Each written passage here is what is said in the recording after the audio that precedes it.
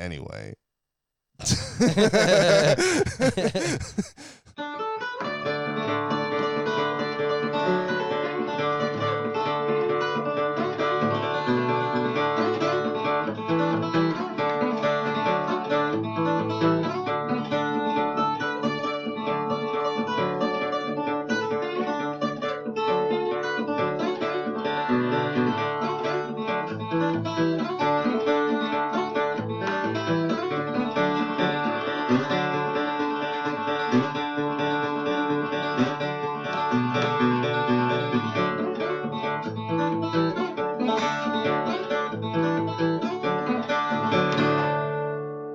Sometimes you have a lot of different strengths in music. Someone's really good at guitar or really good at lyrics or really good at something. And sometimes you just casually transcend from one genre to another and incidentally create an entire possible subgenre under you. I mean, you can never attribute like one giant growth to one person, but sometimes in some ways, if you look at it right, there's somebody who would do it 10 years before anybody else, and that just makes sense. So tonight we're covering a beautiful lady. I'm Ian. I'm Pat. Thank you for listening to Dude Check Out This Song. And I think we got a good one tonight. I really think we found the root of rock and roll right here, honestly. Yeah, because didn't you say one of these songs is actually considered the first rock and roll song of all time? Yeah, and we'll get to that too. Mm-hmm. And if you guys don't know who we're covering Sister Rosetta Tharpe. Rosetta Tharpe, not Thorpe. I said it Thorpe like the first 3 times, and then I actually read the word, and I'm like, oh, that's an A. Well, if you don't know who Sister Rosetta Tharpe is, strap in, because here we go. She was born Rosetta Newman on March 20th, 1915, in Cotton Plant, Arkansas, to Katie Bell Newman and Willis Atkins, who were cotton pickers. Some researchers say that her birth name's actually Adkins or Atkinson, but, like everything we deal with in this era, who really knows? Yeah. Tharpe's mother, Katie Newman, was a gospel singer and mandolin player who traveled with the Church of God in Christ Ministry, COGIC for short, and she played for the Holiness Church in Cotton Plant. Now, if you don't know what COGIC is, it was founded in 1894 by Charles Harrison Mason, a black Pentecostal bishop who encouraged rhythmic music expression, dancing and praise, and allowing women to sing and teach in the church. So is this like kind of the root of all the like singing gospel, or is that just kind of like alongside it? That's what it looks like, kind of like in the Blues Brothers where they go into the church and they're all dancing and singing. Like, yeah, exactly. This is pretty much what it is. Oh, okay, that's cool. Now, Katie Bell Newman, after divorcing her husband, she decided to raise her daughter Rosetta with the help of the Pentecostal church community and continued her work as a traveling preacher and musician. Little is known of her father except that he was a singer.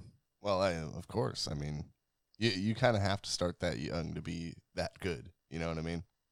Speaking of how young she was actually encouraged by her mother to start singing and playing guitar as, get this, little Rosetta Newman at the age of 4 and was cited as a musical prodigy.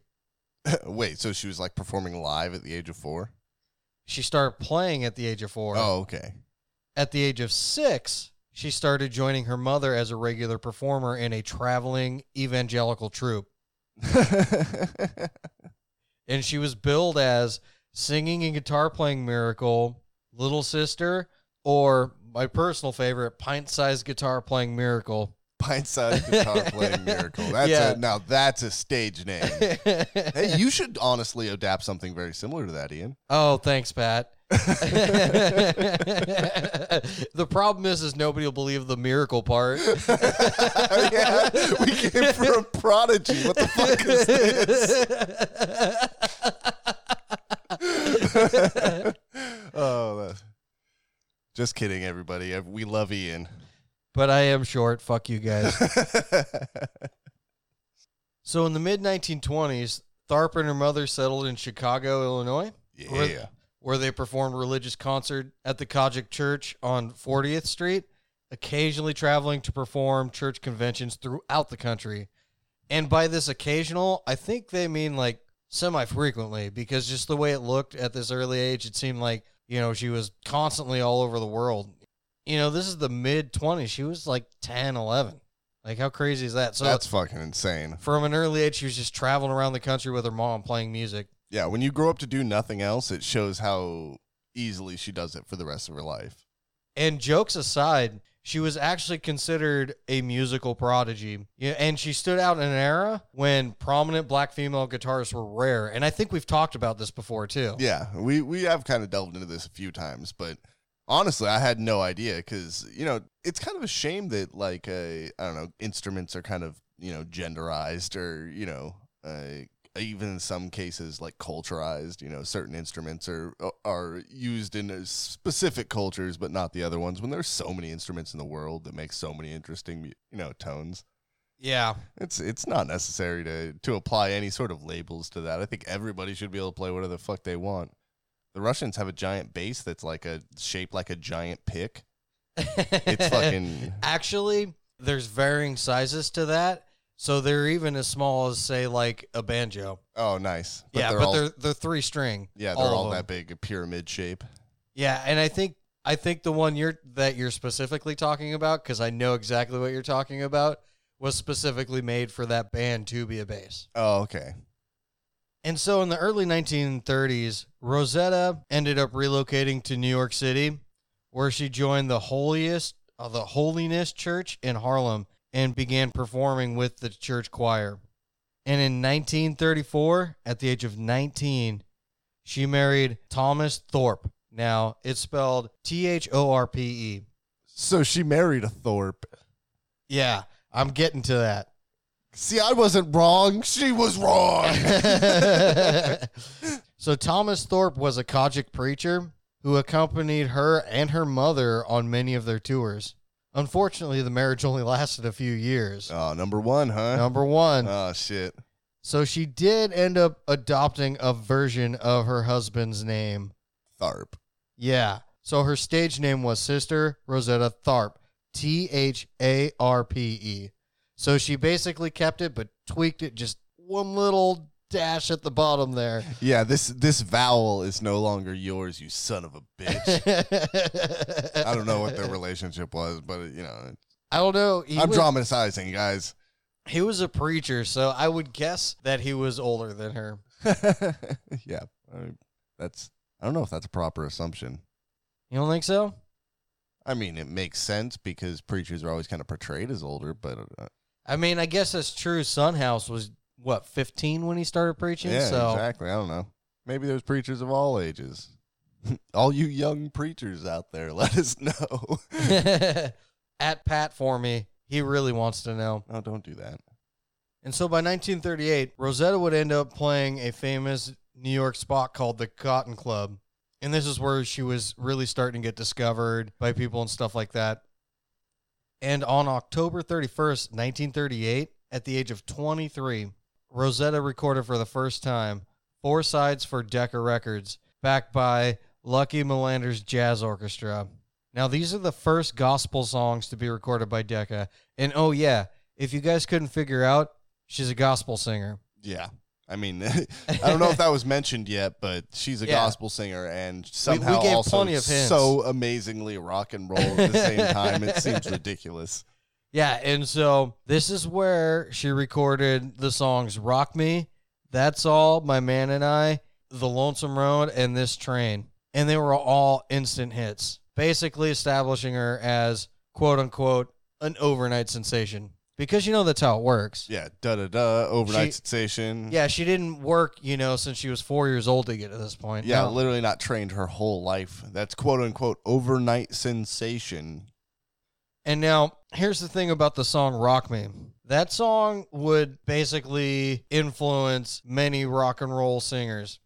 Elvis Presley, Little Richard, Jerry Lee Lewis. And if you guys can't figure out why, maybe start the song over and listen to the guitar intro, because that is a rock and roll guitar solo right there.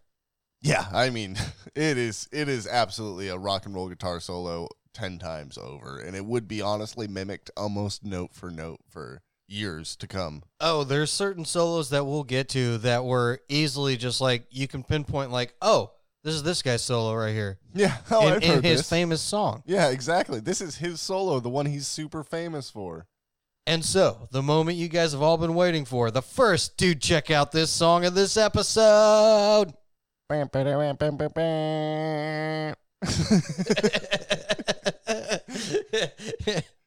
a soundboard today. Wait. Let me hit this next one for you. Flush noise. I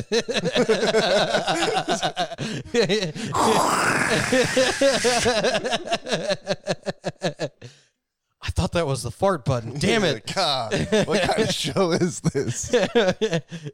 And so, of course, the first song I'm going to have on this Dude Check Out This Song is Rock Me. It is amazing. Did I mention these songs were recorded in 1938 and they basically sound like an almost acoustic rock and roll song? Yeah, I really did have to, like, once we started listening, I like put it on, I saw the year, and we listened to like a few songs. I'm like, yeah. I'm like, wait a second, 1939? That's too early. 38. Yeah, no, well, the song I was looking at was labeled 39, but 38, yeah. Oh, that was when we were looking at This Train. Yeah.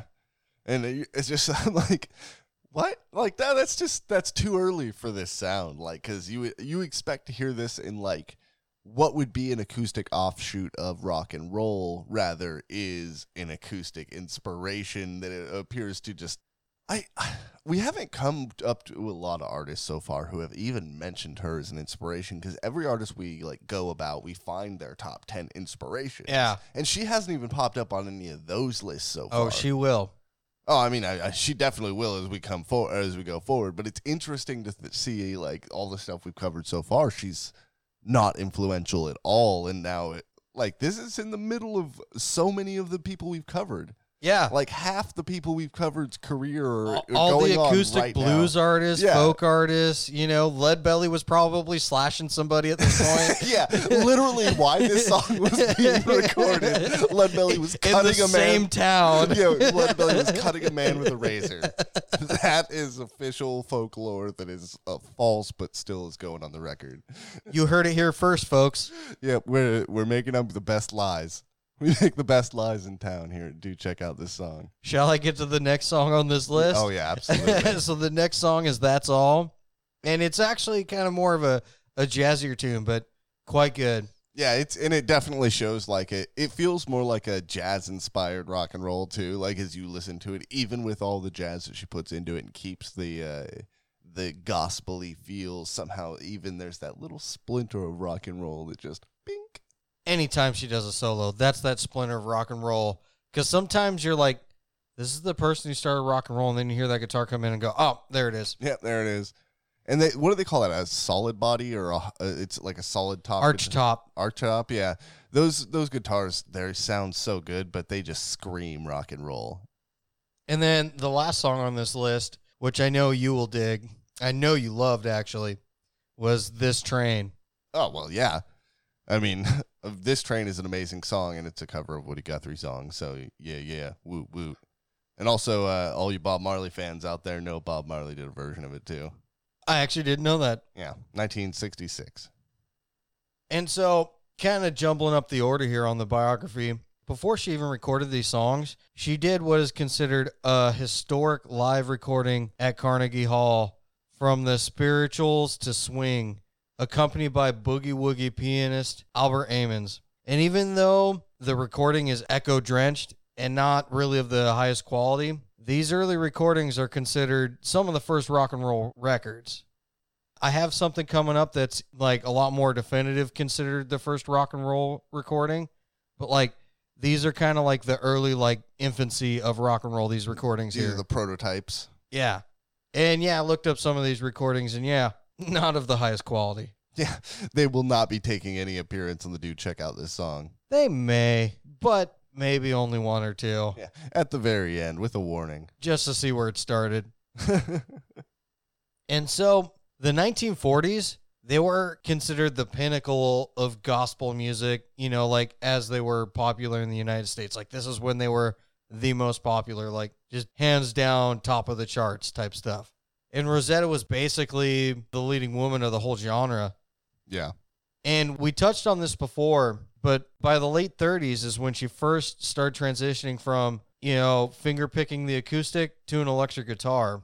And to quote the biographer Gail Wald, he said, when Rosetta Tharpe switched to the electric guitar primarily as a performer, she enjoyed a loud, kind of noisy, dirty sound. Hell yeah. We call that rock and roll, my friend. That's not what they called it yet. They probably called her a heretic. Oh, if you really want to know what they called her, they had a specific thing for her. Because like I mentioned before, a woman playing guitar in this era, not very common. And so they kind of gave her a backhanded compliment and said that she could play like a man. Oh, thanks, I guess. Yeah. That's kind of Well, her retort to this was, can't no man play like me. I play better than a man. That's awesome. Yeah. Yeah, well, don't mind me. I'm getting the extension cord for this spotlight. To every man who played guitar or criticized guitar back in this day, right? No, not at all. Not at all. Just anybody who'd be like, yeah, she plays like a man. Like what the fuck? This is like the music version of The Sandlot. You play ball like a girl. Oh, shit. So anyways, let's pump the brakes and get back on the line here. Well, let's do a year update. Where are we at here chronologically? Chronologically, early 40s. Okay. 41. Okay, 1941. And so, I mean, comparatively, if we're being honest, some of the like jazz revolutions are still happening at this very moment. Or about to happen. Yeah, exactly. Some of the big jazz revolutions we talked about haven't even happened yet. That's just such an interesting point. Bebop hasn't even happened yet. That's the crazy part. Yeah, exactly. Like these and it's not to say that like rock and roll invalidated jazz or anything like that. That's not what I'm implying. It just Yes, you are. Rock and roll just takes so much like mass of the music industry so quickly that it's interesting to see like how actually slow it was. Yeah, well, of course, yeah. I mean, it really did take a long time to come in, and a lot of people couldn't identify it. There's almost like I know people obviously were mimicking each other, but it's almost like a group mental effort that rock and roll was born, and nobody even knew it was its own genre because it's in like 5 or 6 different genres all at once. Yeah, and then there's so many genres that it mixes into it and kind of creates its own thing in combination with what's considered at the time basically a brand new invention, the electric guitar. Yeah, exactly. And it's so interesting. Like, it's perfectly timed because it comes about that new technological revolution with the new way of playing. Like, I almost think that it's obviously was necessary for the Genesis at the time for the new instruments to come out. Therefore, you need new comfortable ways to play them. Because you couldn't just, when the electric guitar came out, you couldn't just immediately be like, hey, I'm going to play the complex jazz I was playing on a jazz guitar on this now. No, they didn't even have the technology. Yeah, it wasn't even possible. I mean, nowadays you can kind of do it if you get all the proper equipment and stuff. But, like, think of when they're just coming out with, like, electric guitars. You have a pretty specific set of things you can do and have it sound good. And so you have and it probably sounded like chaotic and crazy because, I mean, think of the cable technology at the time because, like microphones were just coming out and, it was just, they probably broke constantly. They were probably super expensive because there wasn't that many around. And I can imagine like without the knowledge of what it was and everything, like it could almost feel like it's like ghosts and stuff because you have to be using a mic and that at the same time. And if you've even been to it like a punk show in the 90s or 2000s, you know what like reverb and bad feedback sounds like. Could you imagine in the like 40s or 50s? Oh yeah, when things weren't even properly grounded. Yeah. We watched one where she's playing In the Rain at a train station with a fucking amp under a small bench. Like that shit, you couldn't even make it work today. And she's playing on like, that was actually recorded in the 60s. I will get to that recording. Oh, nice. Yeah. But either way, like it kind of is really interesting to think about like the genre coming out of necessity. Because all of those old things really weren't applicable for this new invention, but the new invention still had such a unique and good sound. There was something that could really be appropriate for it. And she, at least as far as I can find, was basically the early adopter of this technology. I mean, I didn't even know electric guitars were around in the late 30s. No, I thought they were. I thought they came around in the 40s. Yeah, I had no fucking idea that electric guitar was a thing in 1938. What?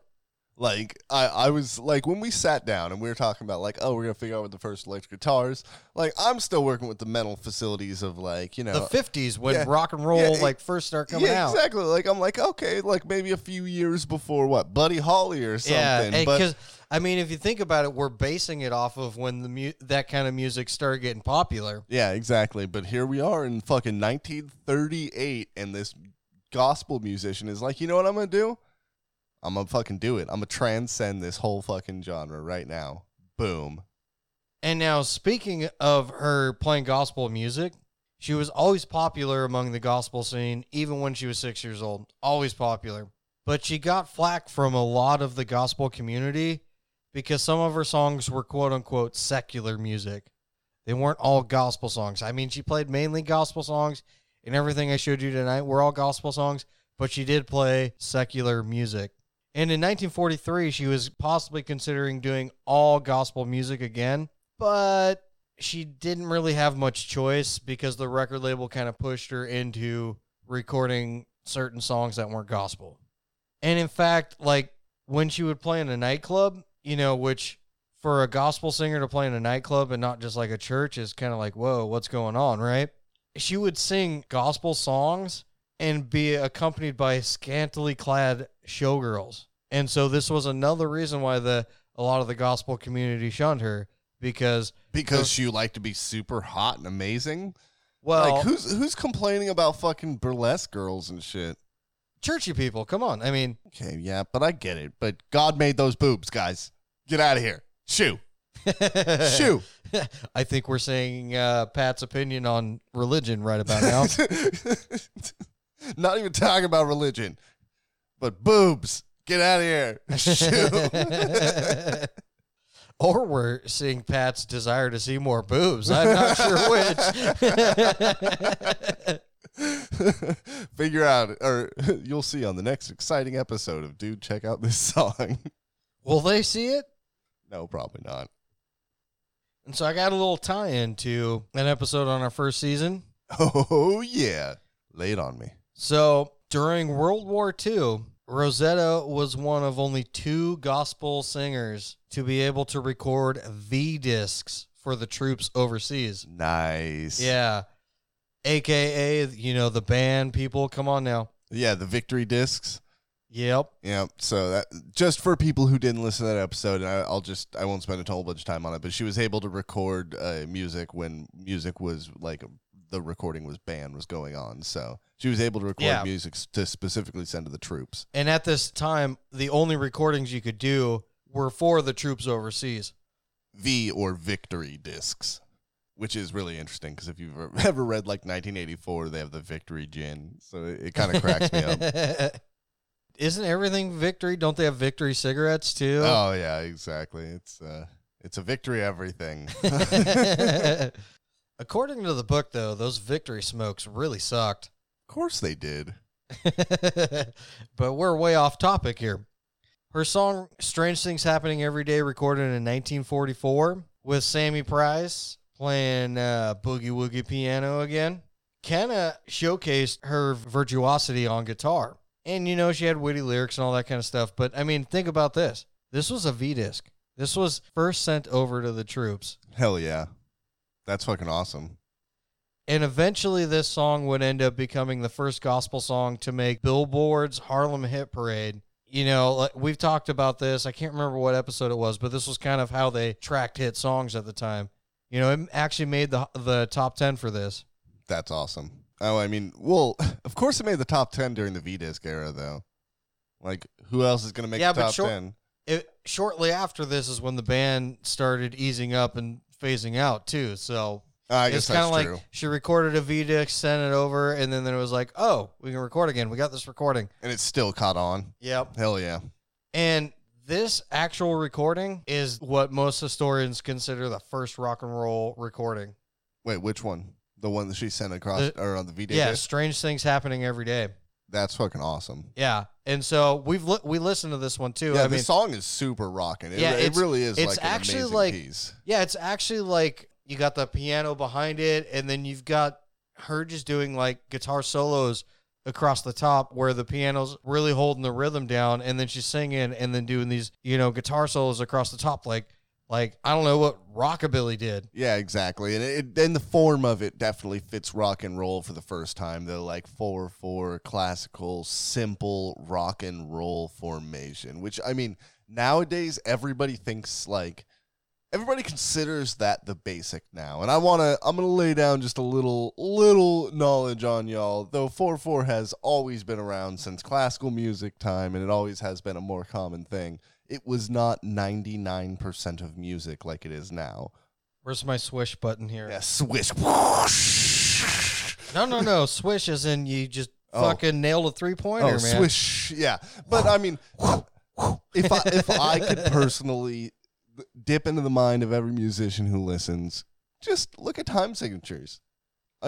Play whatever you play in whatever genre you want and present everything you do the way you do. Just take a look at your time signature and look at something else and just have fun with it. That's all I ask. Ironically, my favorite time signature to write in is 5/4.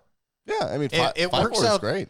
It works out so well with metal and stuff like that. I don't know why, but it gives you that little extra like wheedly wow part. Yeah, exactly. And one of the funny things is people don't really think about it, and obviously I'm not going to try and get too far off the path here, but 4/4 and 5/4, like, you could think of that as, you can play a 5/4 riff like a 4/4, because you can have the 4/4 part that starts it. Yep. Just every time you get to the end of the 4/4 part, It's like a mini little turnaround. yeah, take one entire, beat structure just to do something. It could be an entire rest. So if you take 4/4 and you rest an entire 4 beats after each 4/4, you're in 4/5. You know what I mean? Like, it's suddenly whatever you want. We were talking about 5/4. Yeah. So yeah, excuse me. So 5 beats to the measure, like that's kind of the same thing that I'm talking about, though. Like, you take your 4 structure and you just add one more note. It's a little adjustment, but once you start to think about it that way, it stops being foreign and difficult. And it's actually kind of hard to stop writing in that unconsciously. Yeah, no, exactly. You do. Being somebody who definitely accidentally got stuck in several time signatures and multiple times in my musical career. Yeah, that's one thing is when you start to learn another time signature, you start to get like stuck there the way you are currently likely stuck in 4/4. Well, and if you guys think we're going to go off the rails in this conversation and not throw Dude, Check Out This Song on you, you're wrong. Because, Dude, check out this song. Yeah. So check out this song, Strange Things Happening Every Day. Yeah, that song is fucking amazing. I mean, we mentioned it like probably 5 minutes ago now, but it is so worth listening to. It is just amazing. Now, in 1946, Rosetta saw Mary Knight perform at a Mahalia Jackson concert in New York. And Rosetta recognized the special talent that Knight had. 2 weeks later, she showed up at Knight's door, inviting her to go on the road with her. Hell yeah. That's fucking awesome. And so they started touring the gospel circuit for years. And during this time, they would record such hits as songs like Up Above My Head and Gospel Train, which is also like several albums you can find out there of her. Can you imagine how cool that was? Like, take a perspective break on that for a second. Like, not really phones very often, like no cell phones, no email, no internet. Somebody just knocks at your door and is like, hey, I heard you fucking rock. Not just, I heard you rock. I saw you fucking rock. Well, exactly. Like, I witnessed your rock ability. You see what I did there? I witnessed your rock ability, and I want you to jam with me. And I just showed up at your house. Like, I looked you up, which, that's like 5 extra steps back then. Because you can't just Google that shit, guys. Well, and so there was kind of some rumors going on with these two, though, too. Oh, what kind of rumors? Well, in the gospel community, it was speculated that they maintained a romantic and sexual relationship. Oh, no. I know. That God sounds- forbids it. That sounds terrible. That's disgusting, Ian. Can't believe women are having sexual I relations. know, terrible. That displeases me. I don't know if I'm making a sarcastic enough joke or voice for everyone to understand that. Pat really does hate lesbians, like so much. What? Well, here's the thing is, in all my research, it was either they were rumored to have this relationship or they totally for sure had this relationship. So I'm keeping it at rumor because there was not enough agreement on it. If it was like 9 of my sources out of 10 said it, then it would have been a relationship. But it was like 50-50. Makes you wonder, though, what that actual first conversation was like. Because, because I don't really, it doesn't bother me one way or the other, but I'm the type of folklore guy to where I still would like to know the answer. So I'm like... But that's the point of the folklore, is you're never really going to truly know the answer. Yeah, so did she show up that day like, hey, I saw you play. I find this business relationship acceptable for both of us. Shall we both profit? And they shook hands and then they walked away. Or is it like... I would think it was one lonely night on the road and they're just like, man, I'm bored. That was the porno you watched, Ian. Oh, shit. My bad. All right, now I think we did promise not to get too far off the rails. We may have broken that promise, so let's at least attempt to get back on there. Well, let me check my notes and figure out where the hell we are in this story. You didn't have lesbian porno on there, huh? It's up on my notes now. I think I'm in the wrong spot. Just press Control F and type in lesbian porno. It'll take you right to the. All right, I figured it out. And so Rosetta and Knight would continue performing together off and on for the next 20 years. This was really like, just a great working relationship, and they drew crowds, so yeah. Whatever their actual relationship was, they made some money. Yeah. Well, Tharp is just such a great stage presence in and of herself. I haven't listened to the other ladies, so... She does, like, backups, and then, like, we'll do, like, main vocals in a lot of these recordings, and... Oh, so they were the same band. They weren't two separate shows? No, they sang together. Oh, that's... And on these albums and stuff, too. Okay, that's cool. I kind of had the image that they were two separate bands, like, traveling together, but they are the same show. That's interesting. Yeah, and actually, these records sold really well. Like, it made them money. Like, they weren't, like, bad off at the time, Yeah, they became affluent. And maybe that's another reason for that rumor to start, because people were jealous. Who the fuck knows? Yeah, they were probably like in nice clothes going out to places, like eating food at places, and people are immediately like, yep, lesbians. They ate at a table and they had spaghetti. They're lesbians. And that was even before Lady and the Tramp came out. Yep. That's the folklore. That's where it came from. That's how Lady and the Tramp got it. Well, all I'm saying is there's no number 2 yet. We got number 1 for like 2 months, and then Preachy Man was out. Oh, well, you really want to hear about her number 2 then? Because that's literally next on my list. Oh, okay. Well, then, shatter Ian's porno dreams here. Ian. Well, and so between all the touring that her and Knight were doing, Rosetta married her second husband. Number 2. A gospel booking agent, Forrest Allen. Of course, by the 1950s, they were divorced. And all of them. Yeah, Number two. Number 2 didn't last long either. And Tharp would end up reuniting with her mother for a national tour. With her mother? Yeah. That's awesome. The one who got her going to begin with. That's fucking super Yeah, cool. And they would do the gospel circuit and go sing songs together. Like, how cool is that? I mean, that's actually probably amazing. And so before we get too far ahead, let's throw another dude check out this song in there. Oh, yeah. Up Above My Head. Up above my head. And you know who's up above your head? The Lord. Or the rim. I don't know. I mean, we're in a building with probably a few people above our head, if I'm being honest. And probably asbestos. No, I don't. This is a pretty modern building. They didn't make it. You know how many years ago that was, Ian? Just trying to make you paranoid. I work in a place with asbestos in it. Yeah, but don't you make like airplanes, and don't they still use that for some stuff? Nah, Oh, the building still just has it. because the building was built in, the 40s. Yeah. Man, we are just having all the trouble in the world staying on the path, Ian. We really are. But that's okay. We're having fun, and that's what it's all about. We're having fun, and everybody else out there is having fun. At least that's what everybody has told me about the fact that I don't make money off of music. At least I'm having fun. Yeah, you're getting exposure, Ian. Oh, yeah, I'm getting paid in exposure. Yep. And so in 1949, though, their popularity kind of took a downturn. Mahalia Jackson, who I mentioned earlier, was basically kind of starting to eclipse them, basically stole their thunder. And Knight kind of really wanted to be known as a solo artist, not really in tandem with Rosetta Tharpe. Oh, yeah.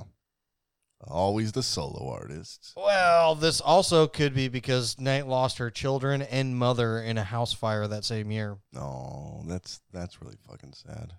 Yeah, can you imagine how much your brain would be spinning after that? Yeah, I don't know. That's the type of stuff that makes you go on a downward spiral. I mean, other than her possibly being a lesbian with Rosetta, that's the only slight on her. So I think she just let God take care of it and she kept touring. I don't know. Yeah, I mean, I don't know. I don't judge people about the things that they do when they're grieving too much because, everybody takes loss in a different way. And it is painful for everybody in a whole variety of ways. And some people take it, they want to be, statues and they never cry once. And that's how they cope with it. And some people flop on the ground and lay in a puddle of tears. And that's how they deal with it. And they're equal. You know what I mean? Yep. Just as long as you've dealt with the issue and eventually move on, that is what we call coping. Well, and I'm going to say, I don't think Rosetta was, hurting for money because she decided that later that same year to commemorate the first anniversary of being a homeowner in Richmond, Virginia. And she decided to put on a concert in the Altria Theater. Supporting her for this concert was the Twilight Sisters, whom Rosetta adopted as her background singers for future concerts, renaming them the Rosettes. And so, it's I think she's just I need something to sing for. Oh, I've owned my house for a year. Yep. Yay. It's just a good reason to be happy, likely. And honestly, the one thing that we have abandoned in modern society that was really common more previously is anniversaries of things like that. I hate to go all the way back, so far back as the Roman Empire and stuff, but they would have parties. My business has been around for 5 years, so now we're all going to hang out and, have a party about it or whatever.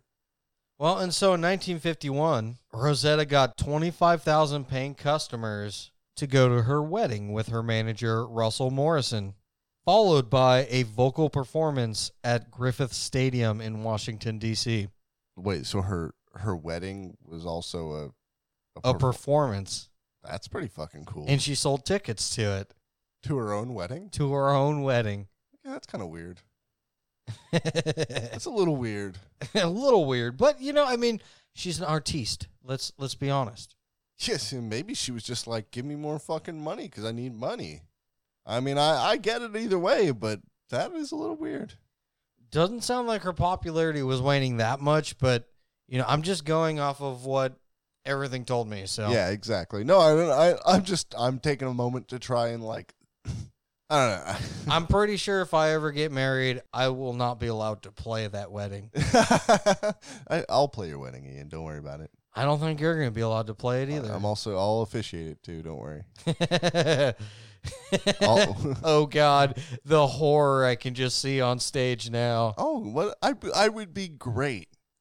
I would look handsome in a little collar, too.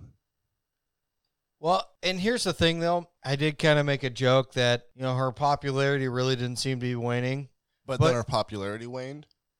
Well, quote-unquote, secular rock and roll and rhythm and blues really started taking over. They were the hits. Secular rock and roll as in not related to Jesus? Yep. Oh, okay. As in not gospel songs. I see. And so throughout the 50s, she would definitely not get nearly as much attention as she was getting. But in 1957, her career kind of had a revival when she began touring Europe and playing to audiences who had never experienced like authentic American gospel music before. That's pretty cool. Yeah, I mean, think about it. She plays essentially blues, but she's also a gospel singer, which, as we talked about earlier from the church she was from, kind of, that kind of music really started here. Yeah, exactly. And it's so strange. Like, if you think about the movies about rock and roll and gospel, now that I think about it, like, like Sister Act and Blues Brothers and things like that, like, the connection almost seems ambiguous. Yeah.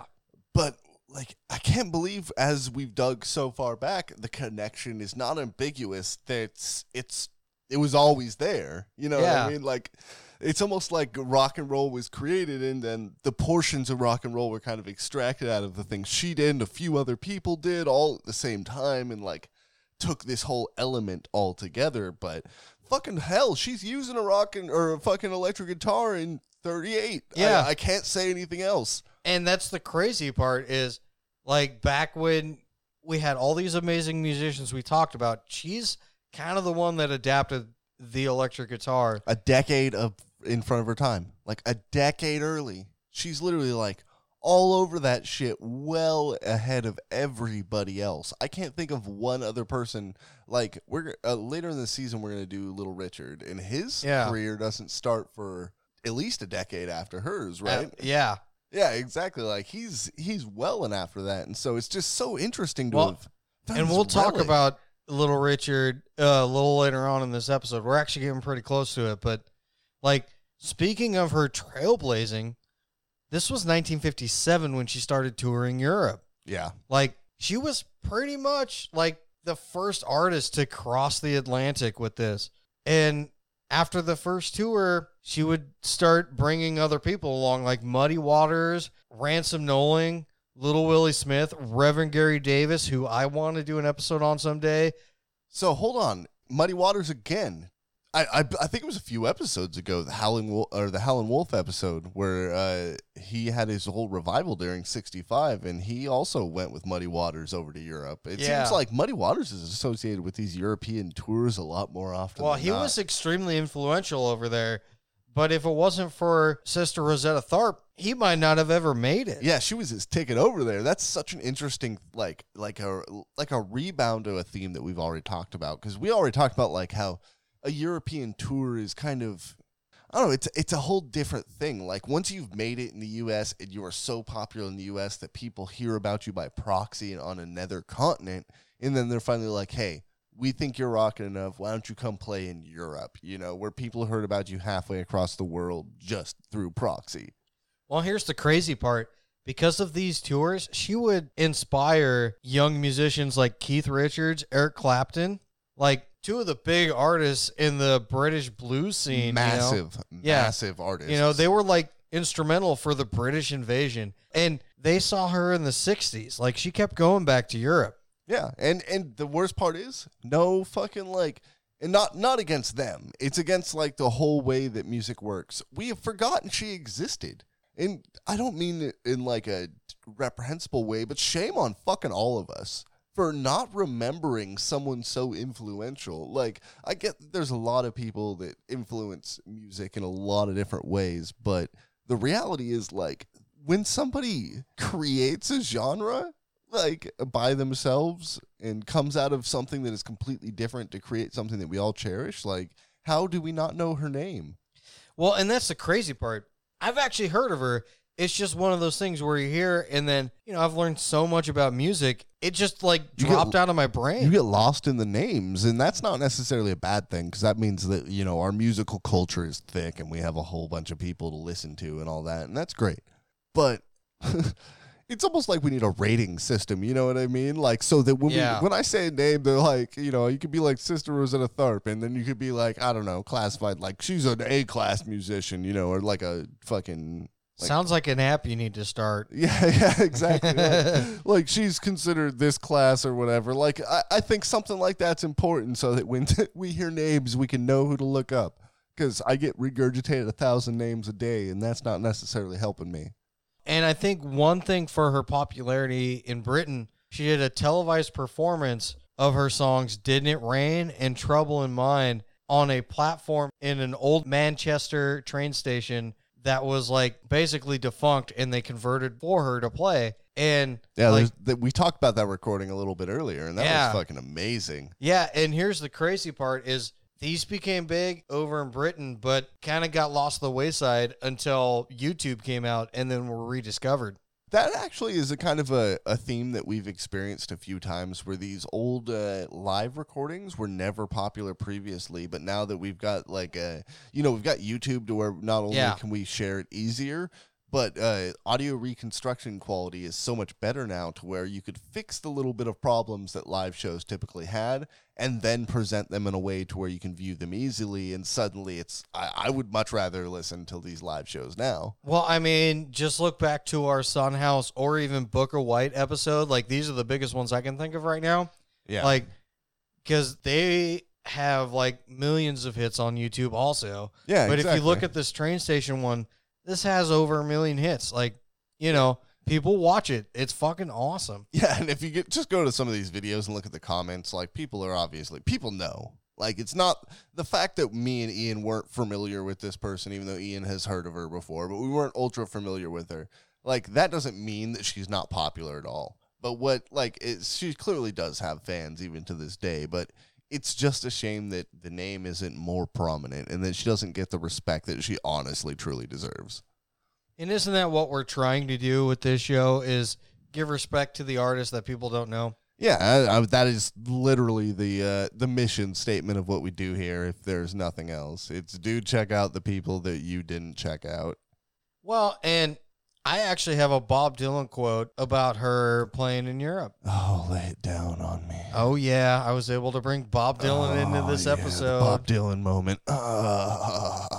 He said, and I quote, "I'm sure there are a lot of young English guys who picked up electric guitars after getting a look at her." Oh, yeah. No, for sure, I bet. That is so funny, because so what we're talking about, what was her recording year? 1966? Her first recording or no, 1938. No, I was talking about the recording of those videos in Europe. Mid-60s. I don't have an exact date.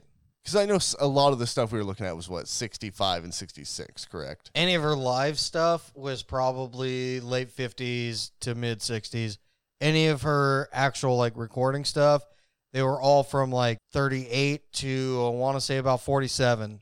Okay, so she is, even for that era, she's on the front end, because those European tours in the 60s didn't really start getting cracking until 64, 65, 66, 67. Yeah, and she started touring Europe in 57. Yeah, no, so she is literally the first wave that went over there, and that definitely, if we want to be ridiculous about it, we can play 1,000 Ways to Rosetta Tharpe. Is think of all those British fucking punk bands. Yeah. That, That it really is 5 degrees from Kevin Bacon or whatever it is. Where if you think 6 degrees of separation. Yeah, whatever it may be. If you don't have her and taking Muddy Waters over there that one tour, we may not have things like the Sex Pistols. These weird British punk bands might not. My personal favorite, The Damned. Yeah, exactly. These British punk bands may have never existed, and get way away from the fact that England got really obsessed with American musical culture and created things like the early psychobilly and stuff like that. I don't know, you just wouldn't get any of that without these early tours, or maybe we would have got it 10 or 20 years later. Well, and as we digress even further from the biography, let's get back to dude, check out this song. So you guys got to check these songs out. Didn't It Rain? In Trouble in Mind. Oh, yeah, and it did rain. And actually, we'll put these on our Spotify, but you guys should really YouTube these songs, because she literally plays us on a defunct train station. It's awesome. It's beautiful. It is great. And she's got an old PV backing her. I don't know why that's a note to me, but it's just oh, fuck, there's a PV over there. There's about 10% of guitar players out there who will immediately care, too. I mean, the fact that you mentioned they're oh, PV, I'm going to watch that video right now. Sorry. Welcome to my nerddom. Yeah, I wasn't trying to, negatively imply all you guys. Yeah, you were. I was dropping the spotlight. I'm crying. I didn't hit that button. How'd that happen? And so, as we talked about, she basically toured a lot in Europe, but by 1970, her performances were kind of curtailed by a stroke. Oh, no. And then after this, she would end up getting one of her legs amputated as the result of complications from diabetes. Oh, God damn it. Take care of your body, people. Yeah, it really didn't do much after that. On October 9th, 1973, on the eve of a scheduled recording session, she died in Philadelphia, Pennsylvania, of a stroke. Oh. Her second stroke? Her second stroke. That fucking sucks, guys. Jesus. I feel like with her, we had such an upswing and just such a quick drop off. I feel like it was just literally 10 seconds ago. I was talking about how great her tours were in the 60s. And that's the thing is, essentially, that's all she did in that time was tour. So we have no real recordings to talk about, other than the fact that I mentioned these now because I felt they were suiting to mention them at this point. But they were recorded decades earlier. And so she would end up getting buried in an unmarked grave in Northwood Cemetery in Philadelphia. A fucking unmarked grave? Yeah. Dude, she was rich for like 20 years.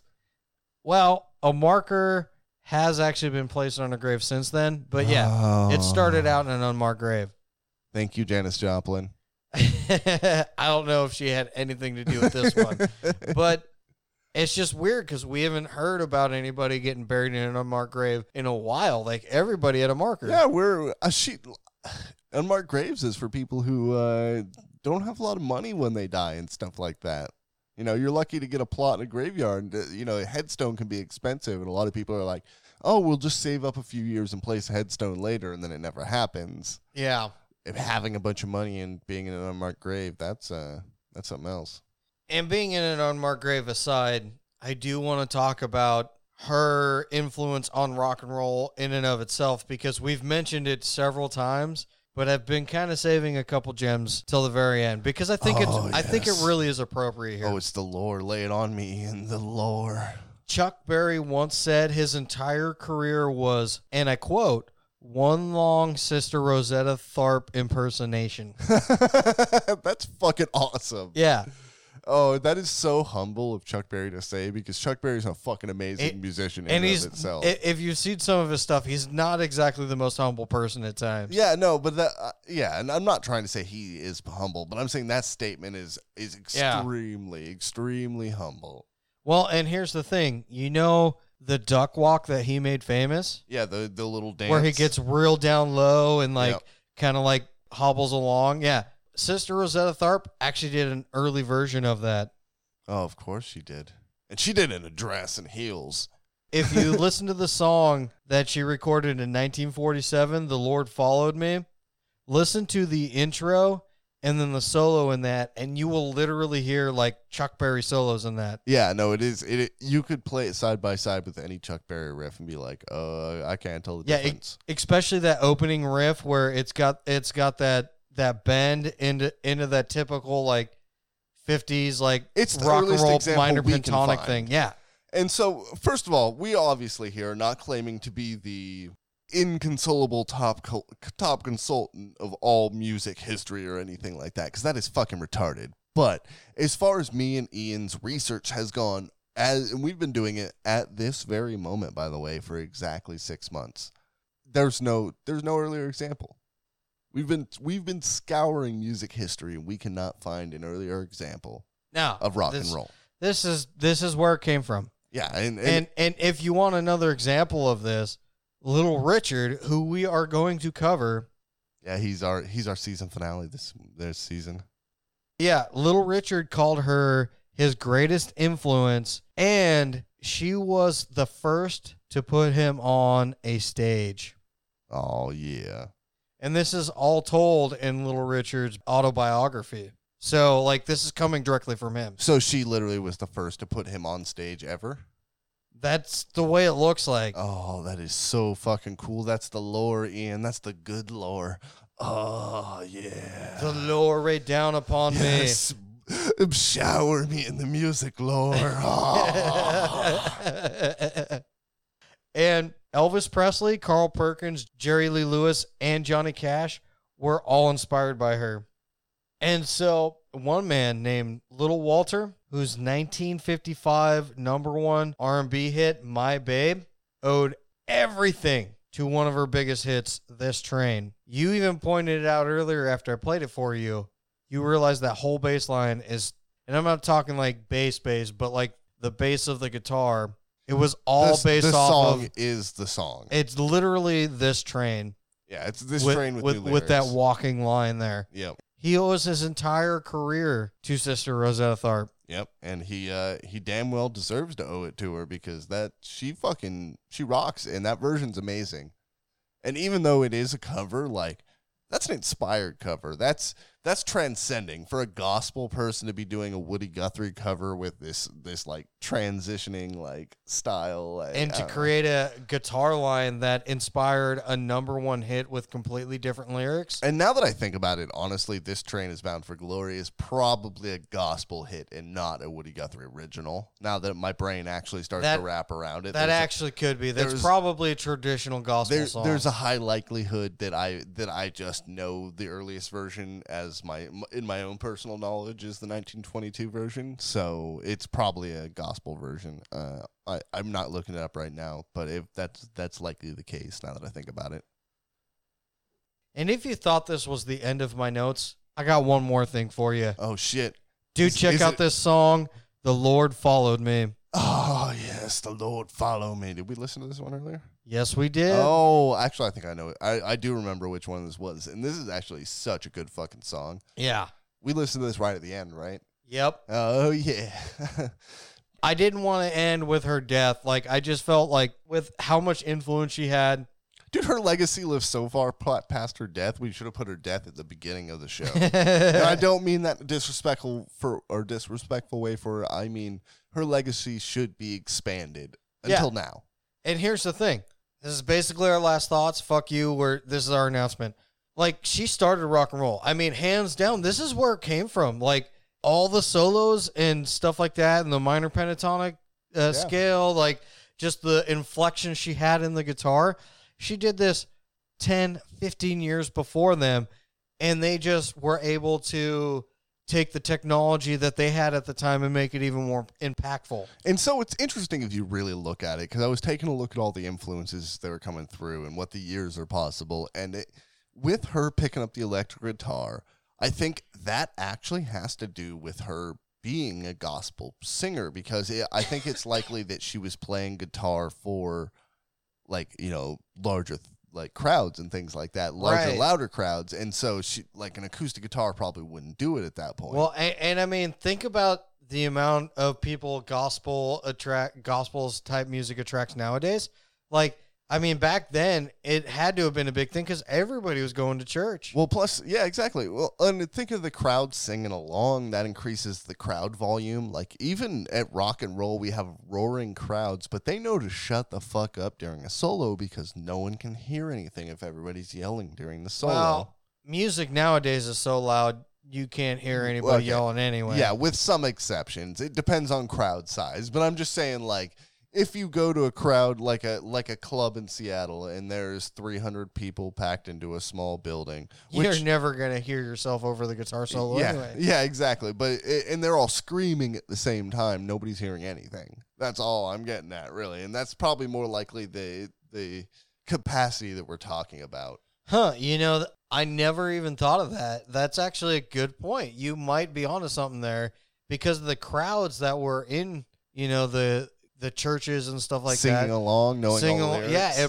it's probably rocking and rolling pretty hardcore. So an electric guitar would be loud enough to get over the setup. And I bet at that point they'd started moving to PAs too. Yeah. I would imagine that would be, like, especially, like, you know, right above the choir so they could project it out there, you know? I mean, it makes a lot of sense. And then that to be mixed with, like, you could see where the blues comes in, the pentatonic and the way that she forms her note structures and the way she draws how she's planning on using her left hand on the guitar fretboard is all so bluesy. Well, it's bluesy, but if you really listen to it, it is early rock and roll just because of how she accentuates the notes, because she wouldn't have been able to do that without the electric guitar too. Well, and that's what I'm saying is like, though the note structure is 100% blues, picking the pentatonics and using the quick 1/5 and the trills, you know, the classical structure that we'll call rock and roll. Yeah.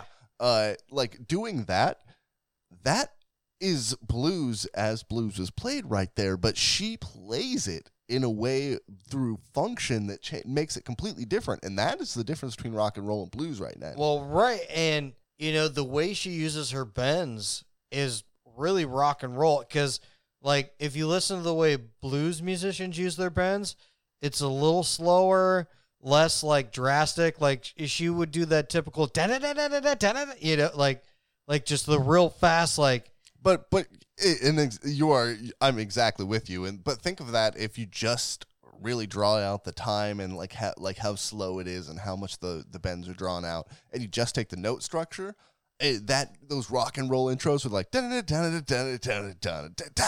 know, whatever they may be. Perfect example of that. Yeah, because obviously I can articulate, so, but you know what I mean. Like the classic rock and roll intros are just blues intros played with the finger structure completely different. You know, they don't draw out all the notes and do the long slides with the weird bends. Instead, it's solid hammer-ons and draws and, you know, quick bends. Yeah, quick bends and all those things that may influence that made sound. rockabilly. Like that, she did rockabilly solos before anything was ever called rockabilly. She did rock and roll solos before anything was ever called rock and roll. And just to draw so much of the things that we've talked about already in all of our seasons together, the reason they call it rockabilly is because you know where the finger structures that they are using that come from?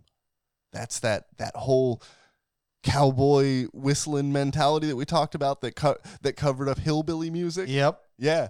Guess where hillbilly music went after that? Rockabilly? Yeah, so it took about 20 years or whatever it may be, or 10 years or whatever it may be, but rockabilly eventually came, or the billy in it, the hillbilly portion of it really implies more these quick finger changes and these short, like what is it, like the quick slides, like really quick, like 1 fret slides, like wah, wah, wah. Like, yeah, those, I mean, like those are things that go dormant for about 10 years and come back she was like basically the only one doing it for a decade before she started influencing the likes of like Chuck Berry and Little Richard and eventually like Keith Richards and Eric Clapton. Yeah, and just think of all those minute inspirations taken from so many places and played in a religious song structure that suddenly creates something that there's no way she could have ever known that she was, you know, rolling out rock and roll here real quick. Just, I bet for her, like, because if I'm trying to set it in perspective for myself, and if you think about it, she had to have been like, all right, so we're just trying to take what's cool and hip right now, and we're trying to make it upbeat and more gospel-y, right? Yep. So she took the blues and she took this guitar-driven like style and culture, and she took the better sounding portions out of the other fingered stringed instruments of the time and like mashed them all together, and suddenly before you know it, it is perfect rock and roll before she could have ever understood what rock and roll was. Yeah, I'm pretty sure we found patient zero for rock and roll right here. Yeah, and you know, obviously we once again are not like music historians or anything, and we're not trying to put. Well, we're becoming. Well, someday this is going to be a legitimate thing, but right now, currently, we're only researching what we have researched so far, and only to make claim to what we have recorded to make claim to, but. Already, I can't think of anything that could possibly be earlier.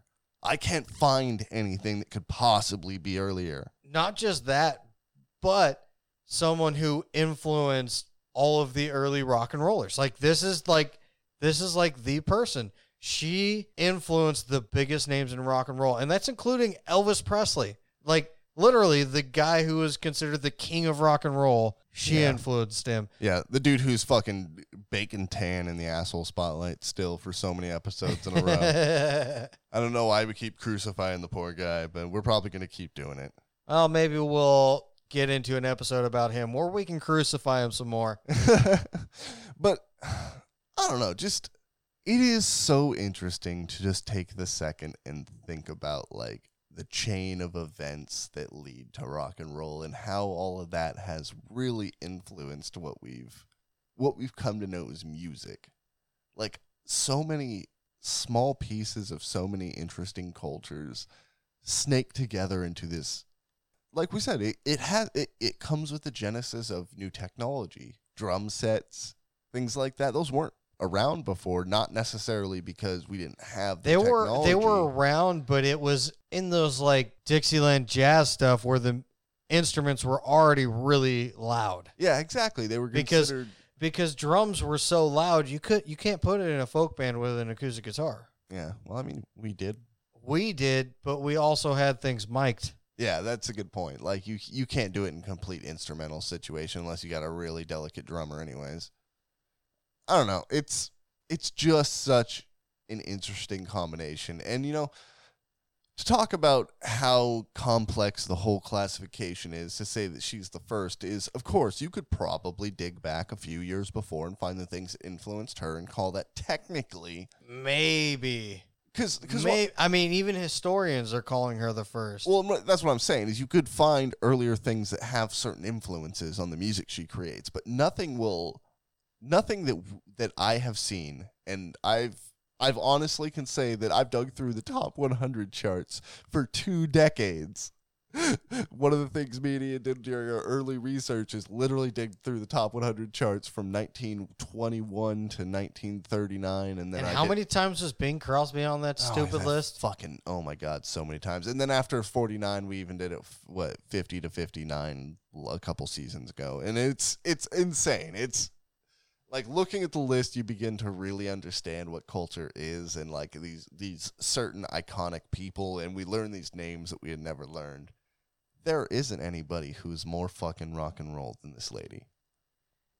And you know what? If you're out there playing rock and roll right now, whether it's metal or hard rock or, trying to do some 50s revival rockabilly stuff, you got Sister Rosetta Thorpe to thank. And you know what? We thank her too, because without her, maybe we wouldn't even have rock and roll music to begin with. Yeah, exactly. And we've kind of gotten into this like last thoughts thing, and so I'm just gonna my last thoughts. I've raved and ranted and raved over this lady over multiple moments, and we've kind of gotten to this moment of discussing inspiration. So I'm just gonna instead give a cheery route to anybody who needs inspiration for music. No matter who you are and what genre you play, what instrument you play, whatever you do and whatever you produce, it's okay to look at other sources and look farther away. Too many musicians today come to me and ask, how can I improve and how can I get better, or how can I understand my music better or feel the sources better or whatever it might be, but they are unwilling to step out of their small circle. So people who love, quote unquote, whatever it may be, house rock or rock and roll or whatever, metal guys or whatever it may be, are unwilling to step far enough away to actually learn things from other styles that they can incorporate then into metal. Yeah, like they think that they can't take inspiration outside of metal to metal, and that's literally the opposite of what inspiration is. Well, and that's the thing. I've been trying to put myself in that headspace with my band, because I'm currently trying to write a new album with less musicians than what I had before. And so I'm looking at alternatives. Like I've actually been trying to find like electronic music that's not just EDM that's floating out there. And I've been finding some of this stuff and using that as inspiration towards like, oh, I can do like a cool little thing here that I never thought of because I've been listening to music generated by human fingers. And it's like, oh, that's interesting. This is, they use this computer to lay it out in a structural way that I've never thought of before. Yeah, exactly. That's one of the things I've actually come in contact with because I play with composition programs, and because I I know a lot about like the bass music theory, but I don't know specific instrument function enough to play high quality. So I like to play with different, there's a few programs out there. None of them will be named because none of them are giving us sponsor money, but you can actually emulate fairly decent quality sound compositions and get like full stereo orchestras and shit out. And I love doing all that. But if you don't take like certain specific inspirations, it just always comes out as a garbled mess. Yeah. And so it's really important to be a scholar about the music you care about. And I don't mean this as in like, you have to be snooty or overly knowledgeable or talk shit to anybody about their music. What you should do... That's actually the opposite of what you should do. You should not that's what be I'm saying. snooty. Yeah, don't do it at all. Yeah, exactly. That's what I'm saying. Don't do any of that. And what I'm saying is learn every type of music, because if you don't know the rules, you can't break them. And every single genre has more rules for you to break. And if you want to learn more about other types of music, just keep listening to us, because we're going to keep recording. And if you want other people to learn more about other types of music, just check us out on our social media, especially our Spotify. All the songs we've talked about are on our profile on Spotify.